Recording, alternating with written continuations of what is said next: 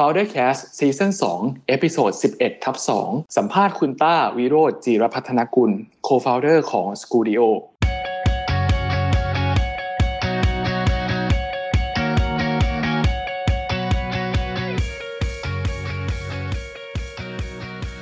โอเคครับคุณแบงค์เรากลับมาพบกันอีกครั้งหนึ่งนะครับสำหรับ Foundercast คราวนี้ถือว่าเป็น EP ที่ค่อนข้างพิเศษมากๆนะแบงค์เพราะว่าเราถือว่าเป็นภาค2ที่เราจะมาคุยกับคุณต้าจาก Scoodio ใช่เป็น EP 11/2 นะครับคราวที่แล้วเราคุยอะไรกันนะคุณแบงค์เราคุยเรื่องราวในอดีตตั้งแต่การที่พี่เขาเรียนใช่ไหมครับแล้วก็ไปทำงานที่ Facebook แล้วกลับมาตั้ง Scoodio นะครับก็มีบทเรียนที่เราได้เรียนรู้หลายอย่างมากมายนะครับที่เป็นประโยชน์ครับแต่ว่ามาเป็นภาค2เนี่ยเราจะเริ่มเข้าสู่ในเรื่องส่วนตัวของเขาแล้วนะว่าเขามีความคิดยังไงหนังสืออะไรที่เขาชอบอ่านรวมไปถึงคำถามซิกเนเจอร์ของเราใช่ซึ่งบอกได้เลยว่าคำถามซิกเนเจอร์ที่พี่ต้าตอบมาเนี่ยโหดีมากอยากให้ทุกคนฟังให้จบนะครับดังนั้น Foundercast EP 11/2 ของเราในครั้งนี้เนี่ยก็ยังคงอยู่กับคุณต้า Scoodio อยู่นะครับซึ่งถือว่าเป็นภาค2นะครับรายละเอียดเรื่องราวเป็นอย่างไรนะครับติดตามกันได้จากตรงนี้ได้เลยครับเราคุยเรื่องธุรกิจเยอะแล้วเราอยากจะมารู้เรื่องแบบส่วนตัวของคุณต้าบ้างดีกว่าได้ครับไม่รู้มีใครเคยถามคำถามอะไรส่วนตัวไม่ลึกมาก ไม่ได้ส่วนตัวขนาดนั้นน่ากลัวมากจริงๆสองคนนี้เอาเรื่องแบบเบสิกก่อนดีกว่าหนังสือคุณต้าน่าจะเป็นคนอ่านหนังสือเยอะไหมอ่านเยอะไหมเอาจริงๆนะเวลาคนถามผมจะบอกว่าเรื่องสารภาพผมไม่ชอบอ่านหนังสือก่อนหน้านี้ผมไม่ชอบอ่านหนังสือเลยจนพอผมไปเรียน MIT ผมไปทำงานที่ Facebook สิ่งหนึ่งที่คอมมอนเลยกับทุกคนที่ผมรู้สึกว่าคุยด้วยแล้วคนนี้ทำไมฉลาดจังทำไมคนนี้เก่งจังทำไมคนนี้มันรู้ทุกเรื่องเลยวะทุกคนอ่านหนังสือเยอะมากเยอะมากแบบอาทิตย์ละมากกว่า1เล่มอาทิตย์นึงมากกว่า1เล่มคือพวกนี้คือเหมือนการอ่านหนังสือเป็นกิจวัตรเขาต้องอ่านแบบ1ชั่วโมง2ชั่วโมงก่อนนอนคือคนพวกนี้คืออ่านหนังสือแบบเป็นประจำมากแล้วเวลาไปท่ามกลางคนพวกนี้เราจะรู้สึก Amazing มากเราคุยไร้สาระกินข้าวอยู่นั้นอย่างนั้นอย่างนี้ปุ๊บก็จะแบบเนี่ยจริงๆมันมีสตอรี่อยู่การที่มนุษย์เป็นอย่างเงี้ยเพราะอย่างนั้นคือแบบคือที่ไหนไม่รู้ไม่ได้คือเรารู้สึกเราล้าหลังมาเลยไหมแล้วเรารู้สึกว่าหรือจริงๆแล้วคีย์อันนึงที่มันจะทำให้เราแบบเก่งขึ้นได้คือเราต้องอ่านสื่อเยอะๆแล้วอันนึงที่ผมสังเกตคือเขาไม่ได้เลือกอ่านคือไม่ใช่ว่าเขาจบเศรษฐศาสตร์เขาอ่านทุกอย่างเศรษฐศาสตร์ประวัติศาสตร์ก็อ่านนิยายก็อ่านทุกอย่างแล้วคือผมว่ามันทำให้คนมองโลกกว้างขึ้นเขาสามารถเชื่อมโยงทุกอย่างรอบตัวได้ดีขึ้นว่าการที่คนนี้เขาทำอย่างนั้นมันน่าจะเป็นเพราะอะไรเขาน่าจะคิดอะไรอยู่คือสุดท้ายผมรู้สึกว่าเขามีความเข้าใจโลกดีมากเลยอ่ะทำไมเราคิดไม่ได้แบบเขาคือสุดท้ายพอเราเอาตัวเองไปอยู่ท่ามกลางคนเก่งกว่าเรามากๆเยอะๆได้เราก็เลยรู้สึกว่าโอเคคุณมาแล้วสินะก็เลยเป็นจุดเริ่มต้นที่จริงๆผมเริ่มฟอร์สตัวเองอ่านหนังสือนะครับก็ทุกวันนี้อ่านเยอะไหมอ่านแบบทุกวันนี้อ่านค่อนข้างเยอะมีการตั้งเป้าไหมว่าแบบเดือนนึงกี่เล่มหรืออาทิตย์นึงอย่าตั้งเลยตั้งแล้วมันเฟลไม่ได้ตั้งใช่ไหมแต่ว่าเรียกว่าอย่างนี้ดีกว่าคือ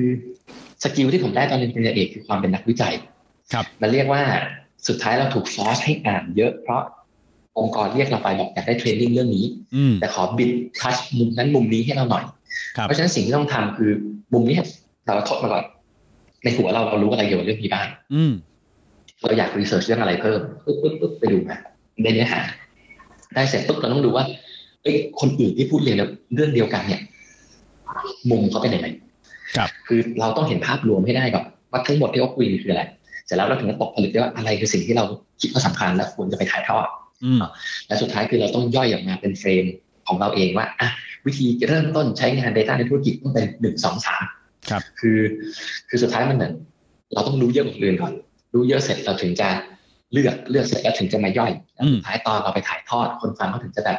1 2 3มันเริ่มจับต้องได้เริ่มอธิบายรายละเอียดเราเริ่มมีเคสทุกอย่างมาแบ็กอัพที่หนาแน่นเขาถึงจะแบบ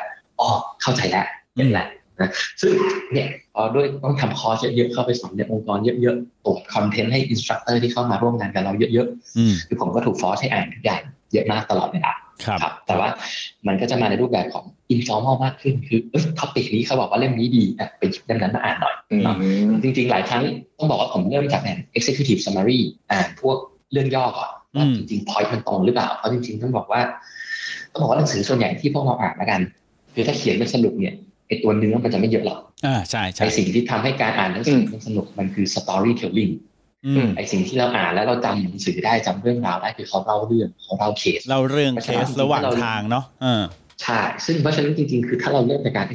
executive summary ก่อนจริงเราจะรู้ว่าpoint ที่เขาเล่าเรื่องนี้มันตรงกับ point ที่เรากำลังมองหาอยู่หรือเปล่ามันตรงกับ point ที่เราอยากจะหาตัวอย่างเพิ่มเติมหรือเปล่าถ้าใช่แล้วก็ทดมาปึ๊บแล้วเราก็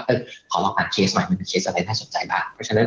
มันก็เลยจะเป็นมุมว่าอ่านเยอะแต่ไม่ใช่ว่าอ่านแบบหน้าแรกจนถึงหน้าสุดท้ายของทุกเล่มแต่มันเป็นการไปหาหนังสือหลายๆเล่มมาเพื่อใช้คำว่าสังเคราะห์กันสังเคราะห์เป็นความรู้ใหม่เราจะได้ไปสอนให้คนอื่นได้เพราะทีแรกก็ว่าจะถามอยู่เหมือนกันนะว่าอ่านตั้งแต่แบบหน้าแรกจนหน้าสุดท้ายหรือเปล่าเพราะผมก็คิดนะว่าแบบหลายๆเล่มอ่ะหลายๆเล่มโดยมากมันจะมีคีย์ของมันอยู่แค่ไม่กี่อย่างเองเหมือนแบบที่เวลาเราไปดูอ่านสรุปเนี่ยแล้วปรากฏว่าเขาสรุปออกมาจริงๆมันก็มีอยู่ไม่กี่ข้อเนาะแต่ว่าจริงๆแล้วไอ้สตอรี่ที่เป็นเบื้องหลังของมันทำให้เราแบบว่าอินกับมันแล้วก็เข้าใจมันมากขึ้นทีนี้อยากให้คุณต้าเราแนะนำหน่อยได้ไหมคือถ้าเกิดว่าแนะนำให้ชาว Foundercast คนที่ฟังรายการเราอยู่เนี่ยอยากแบบมีหนังสือเล่มไหนบ้างที่เรารู้สึกประทับใจและอยากให้เขาอ่านอาจจะเล่ม2เล่มได้หมดครับหนังสือที่เปลี่ยนมุมมองชีวิตผมมากที่สุดชื่อว่า The Startup of You นะครับเขียนโดย Reid Hoffman co-founder ของ LinkedIn เนาะหลักๆหนังสือเล่มนี้สอนให้เราใช้ชีวิตเหมือนทำสตาร์ทอัพเพราะ Reid Hoffman เป็นนักลงทุนเป็น founder LinkedIn เพราะฉะนั้นสิ่งที่เขาทำคือเขาอยู่กับสตาร์ทอัพเขาเห็นภาพการเป็นสตาร์ทอัพก็จะมีมุมของการเป็น lean startup ไปมั่วมาเร็วๆให้ถูกมันมีมุมของการที่เรามี uncertainty ในการทำธุรกิจเราเยอะเราต้องปรับเราต้องหาจุดที่ตัวเองอยู่ได้ให้ได้เนาะซึ่งสุดท้ายเขาก็มาเปรียบเทียบกับการใช้ชีวิตของเราซึ่งเขาเปรียบเทียบดีมากมันคือเขาบอกว่าการที่เราไปถามเด็ก5 ขวบ 7 ขวบเนี่ยว่าอีก10 ปีหนูโตมาอยากเป็นอะไรเนี่ยเป็นคำถามที่ผิดนะเพราะว่าสุดท้ายแล้วอีก10 ปีเขาโตขึ้นมาเนี่ยโลกมันจะเป็นเหมือนเดิมหรือเปล่าก็ไม่รู้สิ่งที่โลกต้องการยังเป็นเหมือนเดิมหรือเปล่าก็ไม่รู้ความชอบของลูกเรามันจะเปลี่ยนไปหรือเปล่าก็ไม่รู้การที่เราไปถามและเขาตั้งเป้าแล้วบอกว่าอีก10 ปีกรุณาทำทุกวิถีทางเพื่อให้ไปถึงเป้าที่คุณตั้งไว้เป็นไม่ใช่ซึ่งจริงๆผมว่าคอนเซ็ปต์มันจะคล้ายๆกับหนังสือหลายเล่มแหละคล้ายๆกับพวก Designing Your Life ของการมา Life ไม่ใช่ all about destination มันเป็น journey ระหว่างทางเราสามารถปรับตัวเองได้ยังไงซึ่งคีย์ของเล่มนี้เขาก็จะพูดอยู่3 วงว่าทางที่เราควรจะไปคือควรจะมีสิ่งที่เราทำได้ดีสิ่งที่เราทำแล้วสนุกแล้วก็สิ่งที่เราทำแล้วโลกต้องการเราสามารถอยู่ตรงกลางได้นั่นคือเราอยู่ที่ดีเราได้ทำสิ่งที่เราชอบทำสิ่งที่เราเก่งแล้วโลกต้องการเรามากอันนี้เหมือนภาษาญี่ปุ่นจะเรียกว่าอิคิไกแต่มันมีคนบอกว่าอิคิไกภาษาญี่ปุ่นน่ะมันไม่ได้แปลอันนั้นตรงๆไอ้3 วงนั้นน่ะเขาบอกว่ามันแปลไม่ตรงแต่อันนี้ผมก็ไม่รู้นะถ้าเป็น Reid Hoffman ก็จะเป็น3 วงนี้แหละซึ่งผมว่ามันตอบโจทย์ตอนที่เราอ่านแล้วเราก็แบบจริงแล้วผมว่าข้อดีของเขาแล้วกันคือเขาก็ไม่ได้พยายามบอกให้ทุกคนว่าต้องไปอยู่ตรงกลางนะคือถ้าชีวิตคุณจะอินดี้เลือกแล้วว่าคุณจะทำสิ่งที่คุณชอบอย่างเดียวเลยโลกไม่ต้องการนะอยากอินดี้โอเคไหมถ้าโอเคก็โอเคแต่สุดท้ายคือเหมือนเขาใช้อันนี้มาเป็นเฟรมในการวางแผนชีวิตมากกว่าถ้าคุณเลือกแล้วจะไปแบบนี้โอเคแต่อย่างน้อยแบบรู้นิดนึงนะสมมติคุณเป็นอาร์ติสต์คุณอยากจะอินดี้สัก 80%แต่ถ้าคุณรู้สักหน่อยว่าโลกต้องการอะไรแล้วคุณเอา 20% ของคุณมาทำสิ่งที่โลกต้องการได้คุณอาจจะมีชีวิตที่ดีขึ้นหลักๆคือเขาก็เลยเหมือนอยากให้มีทั้ง3 วงนี้เป็นเฟรมในการใช้ชีวิตและสิ่งหนึ่งที่เขาสอนตลอดเวลาก็คือคอนเซ็ปต์ที่มีชื่อว่า permanent beta permanent data เหรอฮะ beta beta เบต้าสับซอฟต์แวร์คือเราเป็นเวอร์ชันทดลองเราเป็นเวอร์ชันเบต้ายังไม่สมบูรณ์แบบทำยังไงให้เราใช้ชีวิตเป็นเวอร์ชันทดลองตลอดเวลาที่คือทุกอย่างที่เราทำมี opportunity ให้เราเรียนรู้มี opportunity ให้เราทำตัวเองให้ดีขึ้นทำยังไงให้เราเรียนรู้อยู่ตลอดเวลาแล้วนั่นก็เป็นคีย์ของสตาร์ทอัพคือถ้าคุณสามารถเรียนรู้เกี่ยวกับ user ได้เร็วเรียนรู้ธุรกิจได้เร็วนั่นคือวิธีที่คุณจะเติบโตธุรกิจคุณได้ครับมันก็จะมีคอนเซ็ปต์ตรงนี้อยู่ซึ่งผมชอบมากหนังสือเล่มนี้ชื่ออะไรนะเราเอง The Startup of You ครับYou Startup of You The Startup of You โอเคครับพี่ต้ามีบุคคลต้นแบบในดวงใจไหมครับที่ชื่นชอบเป็นไอดอลของเราอันนี้เป็นอันเดียวที่ไม่มีไม่มีส่วนตัวรู้สึกว่าทุกคนไม่เหมือนกันแต่เราเลือกที่จะดึงสิ่งที่เราชอบในแต่ละคนมามากกว่าคือในบางมุมบางแองเกิลของเขาที่เรารู้สึกชอบใช่ผมคงอย่างนั้นมากกว่า บิลเกตอย่างเงี้ยผมชอบบิลเกตนั่งดูสารคดีบิลเกตใน Netflix ไปคือเขาเป็นคนเก่งแต่เราไม่ได้อินกับเขาในมุมที่เขาเป็นคนเก่งคืออารมณ์นึงผมว่าเขาก็เป็นอีลีทนะเขามีโอกาสได้ใช้คอมพิวเตอร์ก่อนคนอื่นเขาเลยเก่งคอมพิวเตอร์แล้วเขาก็เลยมีโอกาสได้ทำ Microsoft มุมที่ผมชื่นชมมากกว่าคือพอเขาเก่งปุ๊บแล้วเขามาทำตัว Foundation ของเขากับภรรยาเขาแล้วเขาแบบมุ่งมั่นมากอยากจะแก้ปัญหาใหญ่ๆให้โลกอะไรเงี้ยคือมันเป็นมุมที่เราชอบอ่ะคือใช้ power ใช้ power ที่เขามีนะใช้ทุก power มาช่วยทุกคนอะไรเงี้ยคือมันก็จะมีมุมเนี้ยของคนเนี้ยเราชอบมุมนี้เนาะรีด ฮอฟแมนจริงๆชอบนะครับรีด ฮอฟแมนเป็นติ่งเขาอยู่ก็นี่แหละเป็น founder LinkedIn แล้วก็มาทำเนี่ย Master of Scale คือผมรู้สึกว่าเขาเป็นคนเข้าใจธุรกิจเขาสามารถตกผลึกสิ่งที่เขาเห็นมาในชีวิต VC แล้วออกมาถ่ายทอดได้ดีอะไรเงี้ยมันก็จะมีแต่ละคนที่เราชอบอย่างละมุมของเขาอย่างละนิดอย่างละหน่อยนะครับก็เป็นอย่างนั้นมากกว่าไม่ได้มีแบบคนนี้คือไอดอลในดวงใจอยากเป็นจริงๆผมว่าผมไม่ค่อยเหมือนใครครับครับโอเคทีนี้ลองถามคำถามที่อันนี้ถือว่าเป็นคำถามซิกเนเจอร์ของรายการเรานะฮะซึ่งจริงๆแล้วคำถามซิกเนเจอร์ของเราจะมีอยู่2คำถามนะครับ2คำถามคุณต้าผมขออนุญาตเป็นคำถามแรกเลยแล้วกันนะคือถ้าเกิดว่าคุณต้าเนี่ยตอนนี้สกูดิโอกี่ปีแล้วปีที่4แล้วครับปีที่4นะสมมุติว่าคุณต้าเนี่ยมีเครื่องมือย้อนเวลาได้นะย้อนกลับไปบอกคุณต้าเมื่อ4ปีที่แล้วตอนกำลังจะเริ่มทำสกูดิโอใหม่ๆเนี่ยคุณต้าอยากจะกลับไปบอกอะไรเขาครับเป็นคำถามยากไหมเป็นคำถามยากจริงๆคิดมาแล้วแต่ขอคิดอีกรอบนึงก่อนเอาจริงๆคือฟังแล้วก็จะดูโม้หน่อยส่วนตัวคือผมไม่ได้รู้สึกว่าเราตัดสินใจอะไรผิดเนาะส่วนตัวคือรู้สึกว่าจริงๆเกือบทุกมูฟวางมาดีเช่นอันนึงที่มีคนเพิ่งถามผมว่าเรื่องโควิดเนี่ยรอดมาได้ยังไงคือผมว่าเนื่องจากผมเดินแบบสตาร์ทอัพไม่ใช่ผมเดินแบบ SME ในการหาเงินเพราะฉะนั้นพอร์ตของสตูดิโอจริงๆมี2พอร์ตนึงคือทำคอนเทนต์เป็นโรงเรียนแต่1พอร์ตคือจริงๆเราเป็นบริษัทเทคเราทำซอฟต์แวร์ซึ่งในมุมผมทำอันนี้เพื่อ2เหตุผลแรกคือถ้าเราจะเอาเทคไปสอนคนอื่นทีมผมต้องเป็นคนที่เก่งเทคก่อนแล้วความรู้เราต้องอัปเดตตลอดเวลาเพราะฉะนั้นมันจำเป็นหน้าที่ผมต้องมีเดฟมีดีไซเนอร์มีทุกอย่างที่เราจะไปสอนคนอื่นอยู่ในทีมผมอันนั้นคือโจทย์ที่1โจทย์ที่2คือตรงนี้มันเป็นรายได้ที่จับต้องได้สเตเบิลมากกว่าแล้วคีย์คือถ้าเราทำสตูดิโอแล้วเราทำแพลตฟอร์มของเราขึ้นมาใช้แล้วเราใช้อยู่คนเดียวยังไงก็เจ๊งครับเราทำแพลตฟอร์มลงไปหลายล้านแน่นอนถ้าคิดเป็นค่าตัวพนักงานออกมาเนาะแต่ทำเสร็จแล้วตอนนี้เราอยู่ในเครือเรื่อง corporation ทุกคนต้องใช้ระบบเรียนรู้หมดเขียน engine มา1อันผมสามารถ copy paste ปรับหน้าปรับทุกอย่างให้มันตอบโจทย์ทุกคนได้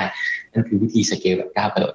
เพราะฉะนั้นก็เนี่ยจริงๆรู้สึกว่าจริงๆไอ้พวกนี้เราวางมาค่อนข้างลงล็อกประมาณและรู้สึกว่ายังไม่ได้ทำอะไรพลาดสิ่งที่จะพลาดแล้วกันคือผมว่าเราชะล่าใจไปหน่อยตรงที่เรียกว่าผมอาจจะไม่ forward looking มากพอแล้วกันเราใจเย็นไปคือตอนแรกเกริ่นแล้วเนาะว่าตลาดออฟไลน์มันเฟื่องฟูกว่ามากเราก็เลยก้มหน้าก้มตาทำออฟไลน์แล้วมันมีอยู่ช่วงนึงที่ผมสอนเป็นบ้าเป็นหลังเลยที่แบบ5 วันสอนทุกวันเนี่ยแล้วนอกจากผมก็จะมีอินสตรัคเตอร์คนอื่นก็คืออัดเวิร์กช็อปขึ้นหนักมากแต่สุดท้ายมันเลยกลายเป็นเราไม่มีเวลาให้ทีมเราไม่มีเวลามาคิด long term มา execute long term vision ของเรามันมีแผนอยู่แหละว่าเราจะทำอะไรบ้างตัวออนไลน์เราจะผลักดันอะไรออกมาตัวไลฟ์เวิร์กช็อปจริงๆก็คิดมาตั้งนานอยู่แล้วว่าจะทำแบบเดี๋ยวรอตลาดมันพร้อมแล้วค่อยทำคือวิชั่นมีไหมมีแต่เราไม่ได้ให้ความสำคัญมัวแต่ไปทำโอเปอเรชั่นมากกว่ามัวแต่ไปทำผมเรียกว่าอะไรดี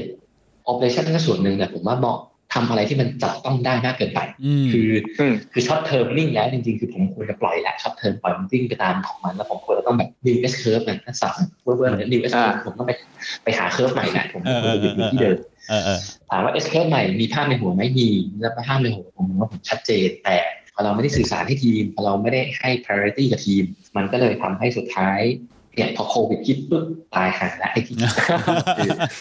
โอเคเราต้องทำให้เสร็จใน1 เดือนทำได้เนี่ยก็แบบก็เริ่มทำกันใหม่แต่จริงๆถือว่าโควิดนี้เป็นตัวที่ดีเหมือนกันนะใช่ใช่ใช่ครับแล้วคือผมว่าอันนึงที่ผมเรียนรู้เยอะนะช่วงโควิดก็ขอรีเฟอร์ถึงพอดแคสต์ข้างบ้านแล้วกัน The Secret Sauce ผมฟังคุณแปมสุภจี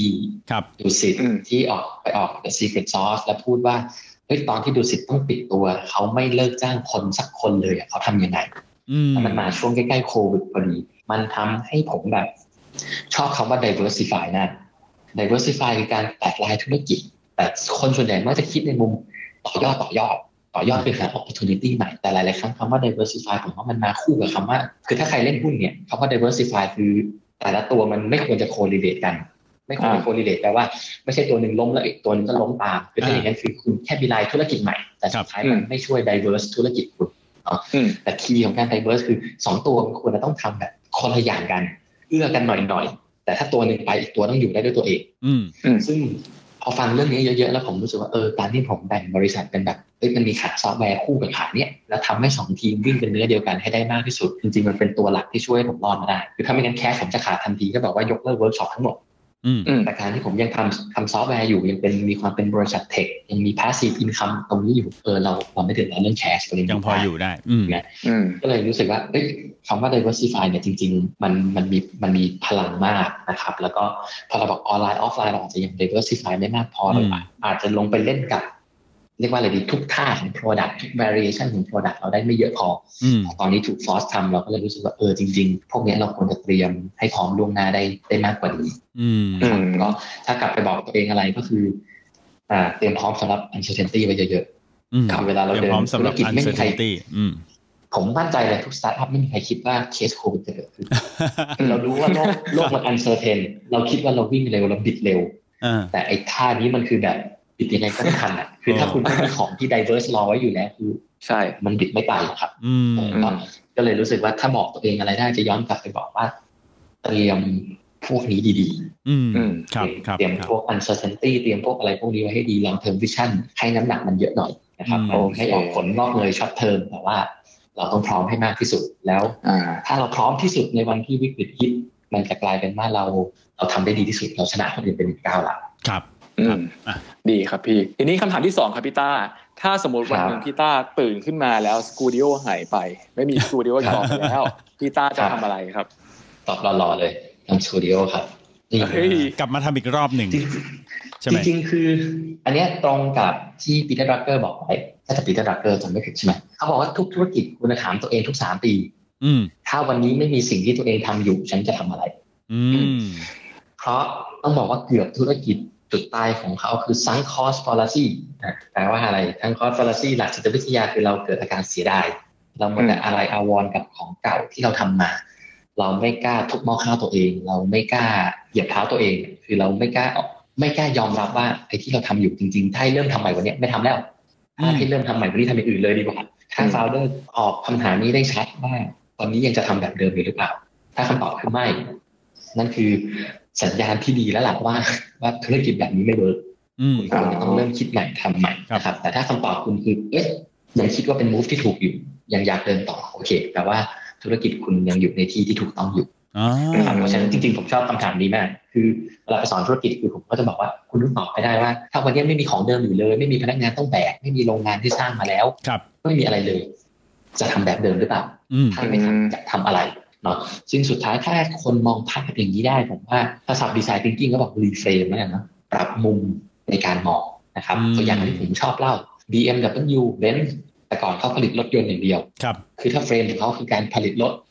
เขาจะผลิตรถต่อไปเรื่อยๆแต่ถ้าเขากล้าถามตัวเองว่าณวันนี้เขายัง relevant อยู่หรือเปล่าณวันนี้ถ้าไม่มีเครื่องจักรที่เขาแบบออกแบบมาให้พร้อมผลิตรถเยอะๆเขาจะยังอยากผลิตรถเยอะๆอยู่หรือเปล่าซึ่งคำตอบแน่นอนคือไม่เพราะจริงๆต้องบอกว่าดีมานด์การใช้รถในโลกของเราลดลงมากในรุ่นเมืองนอกไม่มีใครอยากใช้รถแล้วทุกคนรักสิ่งแวดล้อมทุกคนอยากขึ้นไม่เหมือนเดิมต้องตอบไม่ได้ว่าแล้วเราจะทำยังไงให้ตัวเองrelevantอยู่ถ้าเราไม่มีของเก่าเราลบทุกอย่างทิ้งเราอยากทำอะไรซึ่ง BM Benz เขาก็จะออกมาในรูปแบบตอนนี้เขามาทำ car sharing รถที่เขาผลิตมาคนไม่อยากใช้ดิรีเฟรมให้ได้คนไม่อยากขับรถแต่คนยังอยากมี access ในการเข้าถึงรถในบางครั้งบางคราวเพื่อเดินทางไปในที่ไกลๆหรือในที่ที่มันไปลำบากเพราะฉะนั้นถ้าเขา redefine ได้ว่าคนต้องการ access รถเหมือนเดิมเขาแค่ไม่ได้อยากได้ ownership เขาก็ต้องไปปั้นธุรกิจนะทำยังไงให้คน access รถได้โดยที่ไม่ต้องโอนไม่ต้องเป็นเจ้าของเขาถึงจะได้ภาพธุรกิจใหม่ขึ้นมานะครับเพราะฉะนั้นผมเลยรู้สึกว่าจริงๆผมชอบคำถามนี้ถ้าทุกธุรกิจกล้าถามคำถามนี้และตอบตัวเองให้ได้ว่าวันนี้เรายังอยากทำเหมือนเดิมอยู่หรือเปล่าถ้าคำตอบคือใช่ก็โชคดีมากแต่ถ้าคำตอบคือไม่ใช่แล้วเราเริ่มมาแบนแล้วก็ต้องคิดใหม่ก็ต้องคิดใหม่ถ้าทำผมเราจะเริ่มรู้ไส้รู้พุงเรื่องอินดัสทรีแล้ว ถ้าคู่แข่งทำท่านี้นะเขากำลังขายไม่ออกชัวร์ถ้าเขาทำอย่างนี้นะเขากำลังจะเริ่มเล่น price war กับเราถ้าเขาทำท่านี้นะคือเราจะเริ่มอ่านขาดเราจะเริ่มดูออกผมมาท่านี้หนีตายชัวร์ถ้ามีของเตรียมพร้อมซัดเราแน่นอนคือเราจะเริ่มอ่านเกมตรงนี้ขาดผมว่าใช้เวลาซึ่งความเศร้าก็คือเด็ก Gen Z ของเรา3 ปีนานไปมากครับคือสุดท้ายเขาก็จะมีความเป็นเป็ดๆเขาก็จะไม่สามารถสั่งสมประสบการณ์เรื่องใดเรื่องหนึ่งได้มากพออันนี้ผมอัดต่อไปเลยนะเรื่อยๆเลยนะครับได้สนุกดีวันนี้ฟังใช่สนุกมากจริงๆแบบโหมีคำถามอยากถามแบบหลายเรื่องมากเลยนะแอบรู้สึกว่าโหเวลาเราเหมือนน้อยผมเห็นลิสต์คำถามแล้วแบบ2 ชั่วโมงจะพอจริงๆนั่งคุยกันได้ยาวๆเลยนะใช่จริงๆแบบโหที่เราน่าไปนั่งคุยกันน่าจะสนุกดีนะฮะจริงๆแล้วเป็นคุณต้านี่ถือว่าเป็นคนที่ตอนนี้พอมาอยู่ในมุมของการศึกษาอะไรแบบนี้นะก็จากวิชั่นแรกที่เมื่อสักครู่นี้เห็นแล้วว่าเรามองที่จุดแข็งเราว่าเราถ้าเรามาโฟกัสที่การศึกษาเป้าหมายของเราค่อนข้างชัดที่เราอยากจะกระจายมันออกไปให้มันไกลที่สุดเท่าที่จะเป็นไปได้แล้วก็มาโฟกัสที่ strength ของเราก็คือเรื่องของแบบเรื่องของเทคเรื่องของอะไรอย่างนี้เนาะนั่นก็คือแปลว่าจริงๆแล้วเนี่ยเป้าหมายของสกูดิโอความจริงแล้วมันยังอยู่อีกไกลมากเลยถ้าเกิดว่ามองจากวันนี้ก็คือคิดว่าอีกไกลมากๆที่เราอยากจะไปถึงฝันของสกูดิโอจริงๆไกลมากๆครับประเด็นคือผมว่าสิ่งที่มันเป็นโน้ตฮาวของเราคือเรื่อง process วิธีคิดวิธีทำงานประสบการณ์ที่เราสั่งสมมาแต่ตัวตลาดตัวของขายตัวคอนเทนต์เราแล้วกันมันก็ต้องปรับเรื่อยๆคือมิชชั่นของ Studio คือเราบอกว่าเราอยากจะให้ทุกคน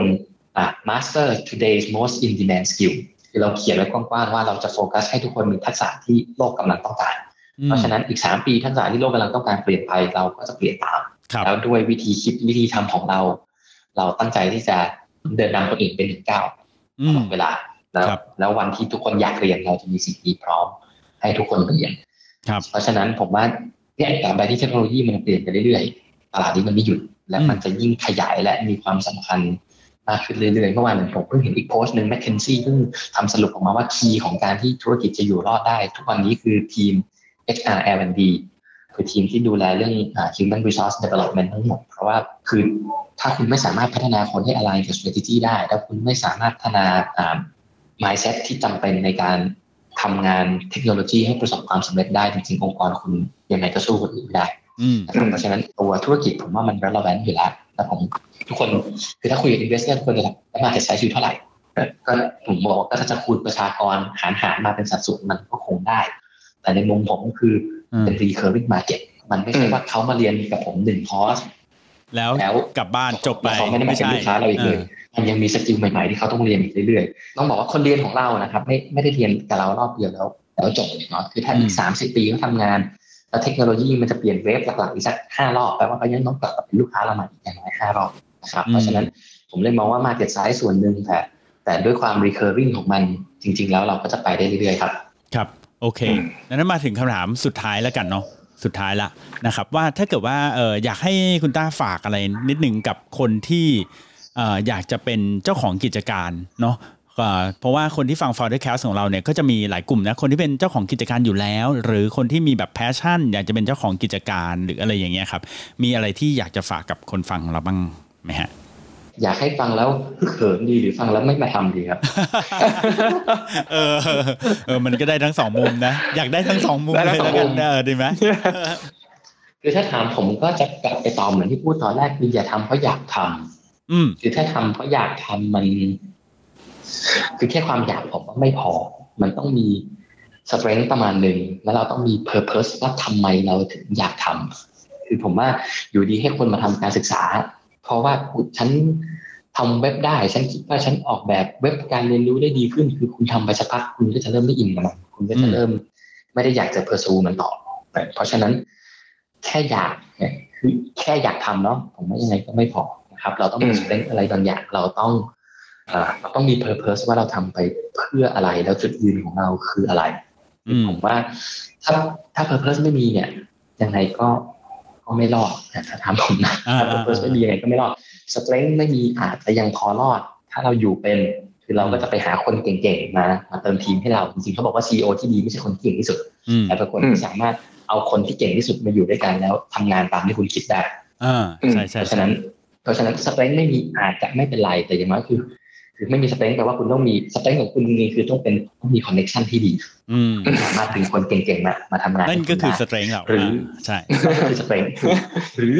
เพอร์เพสคุณมันดีมากที่คุณอ้าปากเล่าธุรกิจนี้ให้ใครฟังแล้วทุกคนที่ได้ยินเนี่ยเฮ้ยเอาด้วยอยากมาร่วมฝันคือถ้าคุณไปได้เบอร์นั้นนั่นคือสเตรนท์ของคุณว่าคุณมีวิชั่นที่ดีคุณมีเพื่อนที่ดีแล้วคุณสามารถดึงคนเหล่านี้มาทำงานกับคุณได้คุณสามารถอินฟลูเอนซ์เขาได้ก็ถือเป็นสเตรนท์แต่ว่า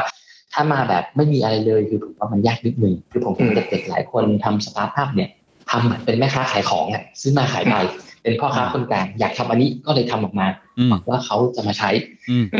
ในขณะที่เราไม่ได้พยายามมองภาพใหญ่ว่าจุดแข็งของเราคืออะไรถ้าเขาไม่ใช้เราเขาไปใช้คนอื่นได้ไหมเราแอด value ให้กับคนอื่นๆที่เข้ามายังไงคือสุดท้ายถ้าผลึกมันไม่ตกออกมาดีๆมันก็ไม่มีคนใช้ของเราหรอกครับ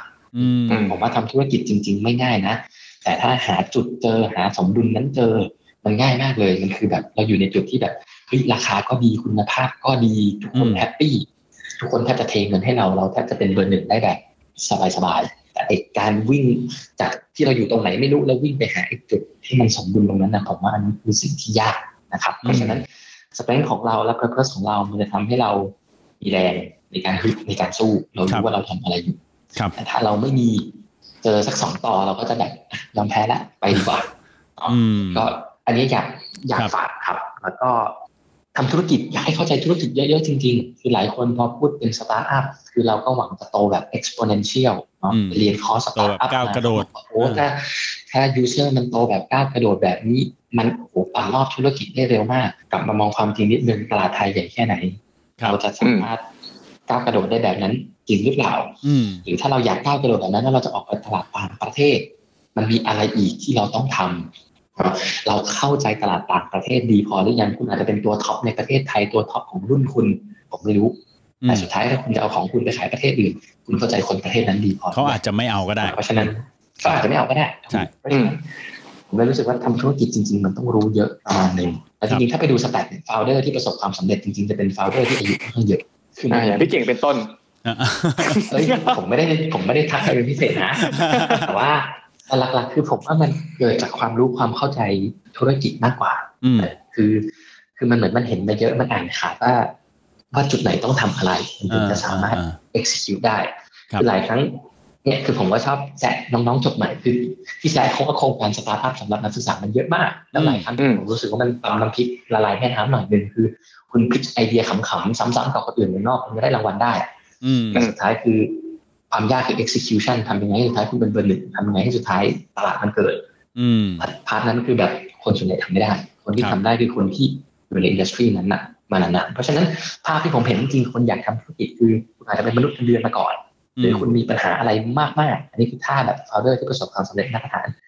คือคุณไม่ได้แค่อยากทำคือคุณมี purpose คือถ้าทำอันนี้ชีวิตฉันจะดีขึ้นทำอันนี้แล้วมันต้องดีขึ้นมากๆแน่ๆคือคุณมี vision ที่ชัดเจนมากคุณถึงจะค่อยมาเริ่มทำหลายคน purpose คือ purpose คืออยากรวยแบบนี้อยากรวยได้ไหมคือผมว่ามันเป็นแรงขับแต่ผมว่ามันไม่ sustain เพราะอยากรวยมีหลายท่าครับผมว่าอยากรวยมันมีท่าง่ายกว่าการตั้งบริษัทเยอะประมาณนึงครับไปกู้เงินมาเอามาหมุนปั่นรอบซื้อคอนโดซื้อหุ้นเก่งๆจริงๆอาจจะรวยกว่ามาทำบริษัทครับ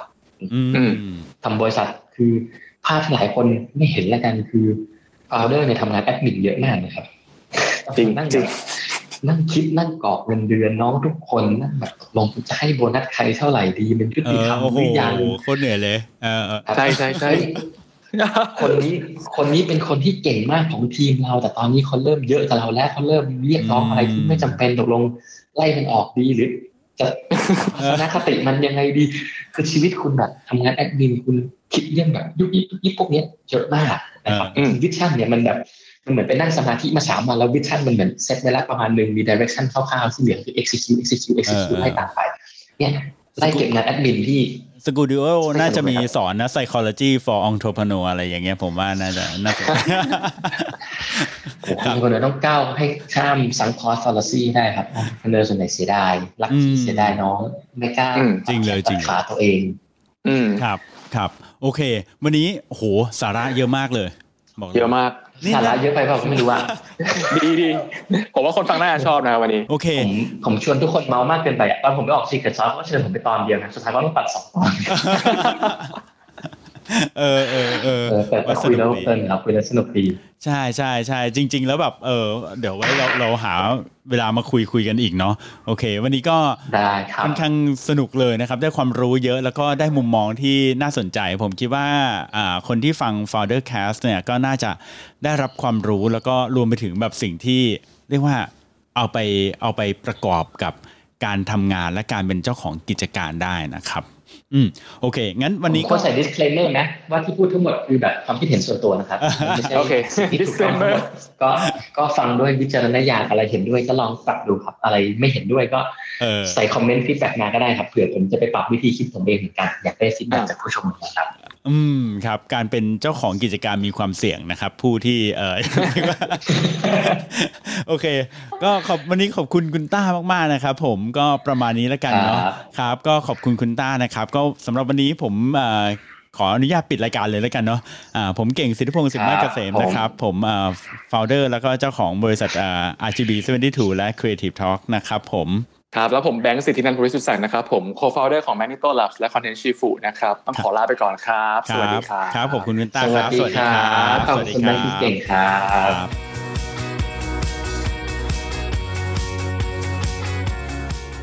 คราวนี้มาถึงจุดที่เรามานั่งวิเคราะห์แล้วก็ learning นะที่เราได้จากคุณต้าสตูดิโอนะครับครับคุณแบงค์เป็นยังไงบ้าง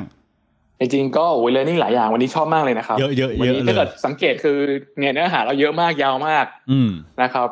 ก็สิ่งที่ผมชอบแล้วก็เรียนรู้มาแล้วกันนะครับจริงๆแล้วเนี่ยต้องบอกว่าผมคิดว่าคนอย่างพี่ต้าเนี่ยคนโปรไฟล์อย่างเงี้ยที่ผมพอจะรู้จักเนี่ยเขาไม่มาไทยละเขาไปทำงานอยู่ที่แบบอเมริกาหมดละอะไรเงี้ยครับใช่แต่ว่าบังเอิญพี่ต้าเนี่ยมี passion มีความฝันที่แรงมากมี purpose ที่ชัดซึ่ง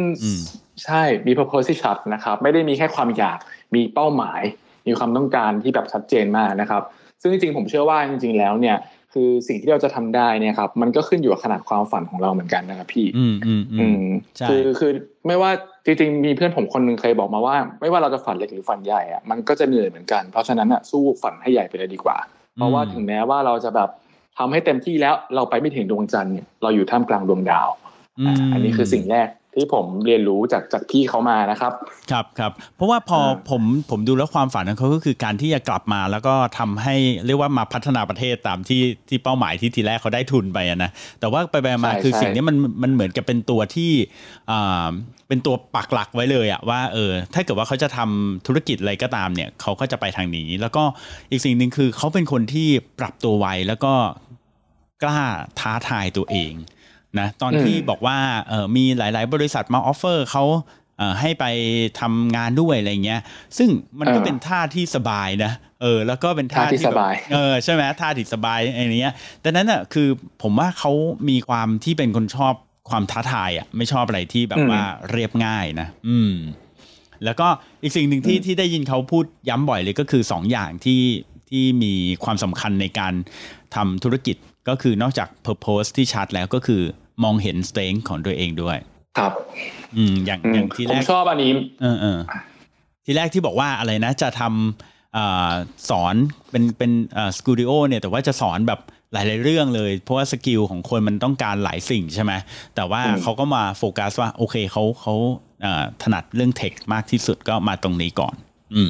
ครับแล้วก็อีกอย่างที่ผมชอบมากๆที่คำที่พี่เขาพูดนะครับว่าเขาทำงานแบบสตาร์ทอัพคือต้อง build measure learn หลายๆอย่างตลอดใช่ไหมครับต้องเร็วต้องอะไรนู่นนี่นั่นแต่ว่าวิธีการหาเงินคือหาแบบ SME นะครับต้องเป็นเนื้อเป็นหนังจับต้องได้จริงอันนี้เห็นด้วยมากๆครับพี่คืออย่างสตาร์ทอัพเนี่ยก็คือหลายๆครั้งนะครับผมเชื่อว่าสตาร์ทอัพเนี่ยจะเหมือนยอมเสียพวกกำไรต่างๆเพื่อ growth ซึ่งบางทีมันอาจจะไม่ยั่งยืนในระยะยาวยิ่งบางช่วงที่เจอปัญหาเนี่ยมันอาจจะทำให้แบบเจ๊งไปเลยก็ได้ครับคือแนวคิดอย่างนั้นโอเคคือทำงานแบบสตาร์ทอัพเป็นสิ่งที่ดีแต่ว่าต้องหาเงินได้ด้วยต้องมีเงินหล่อเลี้ยงด้วยในบริษัทนะครับอันนี้ชอบมากแล้วก็วิชั่นไกลคือเป้าหมายเนี่ย คือจริงๆเป้าหมายเป็นลักษณะแบบเหมือนอย่างที่ผมชอบพูดบ่อยๆนะเป็น infinite นะเป็น infinite ก็คือหมายความว่าแบบทำให้คนไทยแบบเก่งขึ้นหรืออะไรเงี้ยครับมีความรู้มากขึ้นแล้วทีเนี้ยคือเขามองไปไกลว่ายังไงต่อให้อีก3ปี5ปีเนี่ยเรื่องเทคโนโลยีเนี่ยยังไงก็มาแน่นอนแล้วก็ไม่ใช่ว่าคนเดียวจะเรียนกับเขาแค่คลาสเดียวแล้วจบนะมันสามารถที่จะต้องแบบเรื่องแบบอย่างเรื่องdata เนี่ยที่เขาพูดถึงเนี่ยมันต้องเรียนมากกว่า1อย่างอยู่แล้วมันไม่ใช่ว่าเรียนมันจบแล้วมันก็ต้อง continue ไปเรื่อยๆแล้วก็มีอัปเกรดเรื่อยๆคือผมว่าวิชั่นไกลนะครับแล้วซึ่งผมว่าวิชั่นไกลเนี่ยมันคือ passion ที่มันจะ drive ให้เขาเนี่ยมีแรงในการที่จะทำงานได้ทุกวันครับคือจริงๆผมชอบที่พี่เขาบอกว่าเขาสอนออฟไลน์เพื่อเรียนรู้มากเลยนะครับคือเขาไม่ได้เขาสอนเขาได้เงินแหละแต่ว่าเขาไม่ได้คิดว่าอันนี้มันจะเป็นอันที่จะทำให้เขาอยู่ในคอมฟอร์ตโซนไประยะยาวเขาทำเพื่อแค่เก็บตลาดเก็บ requirement เอาคอนเทนต์ที่ได้จากการเรียนรู้เนี่ยมาสร้างคอนเทนต์เพื่อไปสอนคนอื่นต่อสุดท้ายคือมันก็ต้องไปสู่เป้าหมายของเขาที่ทำยังไงให้คนทั่วประเทศนี้ up skill ขึ้นเก่งขึ้นแต่อันนี้เป็นเรื่องที่ไม่ง่ายนะผมคิดว่าคือเราเห็นก้อนเงินเยอะๆต่อหน้าเราพี่แล้วเราตัดสินใจที่จะทำมันแค่ช่วงนี้หรือปฏิเสธมันเพื่อไปสู่สิ่งที่มันไกลกว่าเป็นเรื่องที่เจ๋งใช่แล้วก็ชอบเรื่องนี้ด้วยครับพี่เรื่องที่เขาบอกว่าไอเดียต่างๆนะครับคนใครก็สามารถคิดได้ไม่ว่าจะเป็นเด็กเป็นผู้ใหญ่ใครก็ตามแต่ว่าสิ่งที่ทำให้แตกต่างระหว่างคนสำเร็จกับไม่สำเร็จเนี่ยคือการลงมือทำ execution นะครับอันนี้ชอบมากๆใช่ใช่ใช่แล้วสุดท้ายผมว่าเขาเป็นคนพูดเร็วพูดเยอะพูดเร็วผมสังเกตจากที่เราเจอคนมาบ่อยๆนะผมมาสังเกตว่าเวลาคนที่แบบมีความรู้มีของจะพูดแบบพูดเยอะพูดเร็วนะหรือบางทีอาจจะเป็นคนที่